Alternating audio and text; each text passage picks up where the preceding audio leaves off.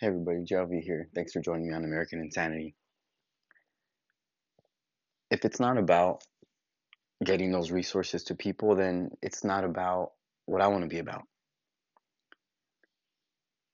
If it's not about accessing the 99% of the land and the money and the wealth and the empathy and the justice, if it's not about actually getting that and bringing it to communities in America, then I'm not about it. And something needs to be done about it. I study the landscape.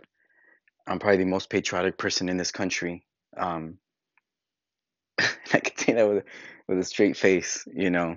Um, I talked about how I just a quick example. I had at least maybe like 6, 8 American flags on my property, just like all over the place, hanging on. I had a big one in my house, inside my house, uh, and it took some conversations with people and understanding people. I know I have one, I have a small one, actually, and then I have a door hanger that's red, white, and blue. It says All American or something like that. Um,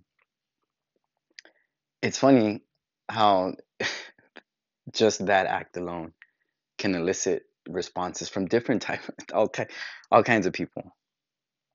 All kinds of people. Um, just flying some colors, you know, and that's fine. Like I said, I'll fly colors. I don't fly them for myself. I feel that the blood and the sweat and the suffering and the sacrifice of people I've never met, but I have their thoughts in my blood. I have their dreams in my system.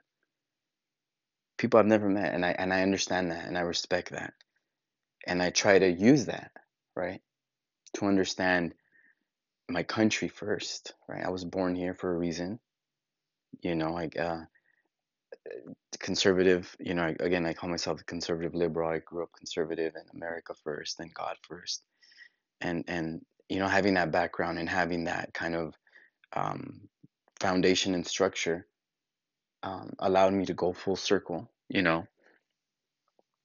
in terms of kind of, again, just kind of phasing out of that structure and that kind of belief system, right? Phasing out of it doesn't mean, I again,